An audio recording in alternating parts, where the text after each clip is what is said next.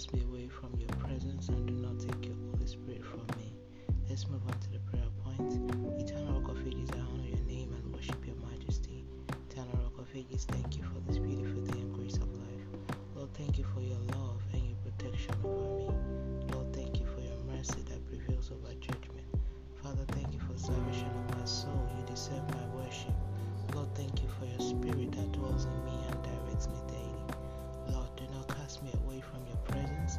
Remove from me whatever I am doing or will do to become a castaway.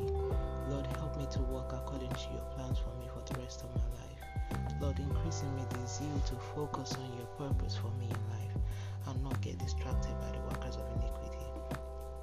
Lord, I lift this nation unto you.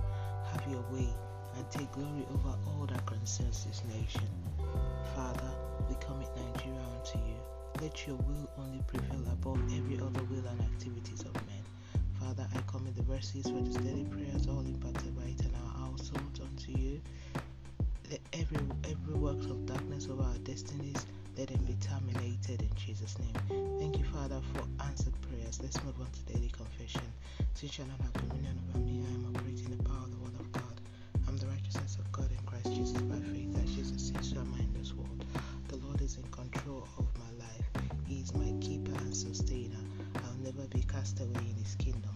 The grace of God is continually sufficient for me.